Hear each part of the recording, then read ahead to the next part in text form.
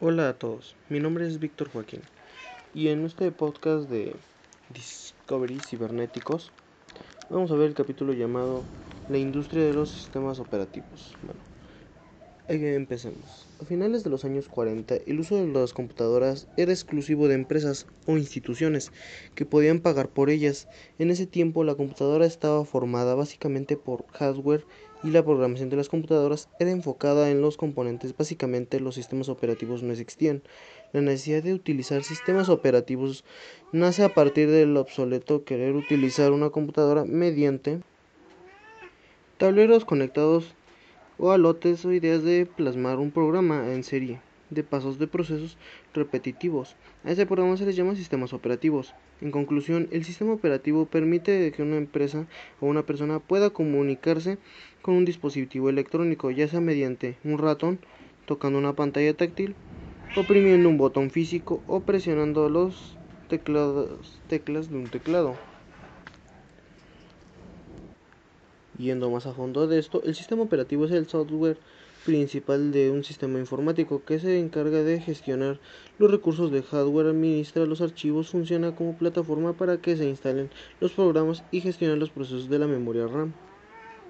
Sus principales características de un sistema operativo está formada por varios componentes que permiten su funcionamiento, los cuales son el núcleo o kernel, que se encarga de proporcionar el nivel de control básico sobre los dispositivos de hardware, administra el acceso a la memoria RAM y decide qué procesos tienen mayor prioridad para ser atendidos y qué recursos de hardware van a ser ejecutados a través de aplicaciones.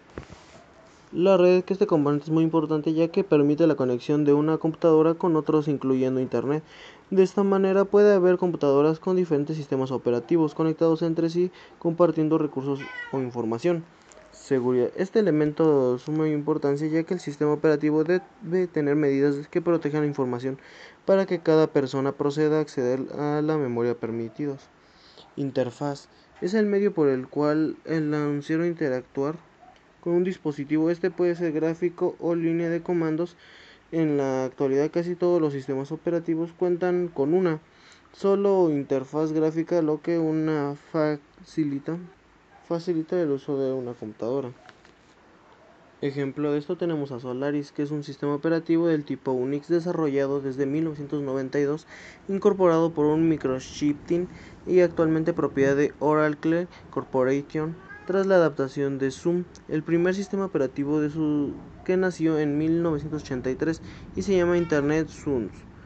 Por parte de este sucesor de Sounds, es un sistema certificado oficialmente como versión de Unix.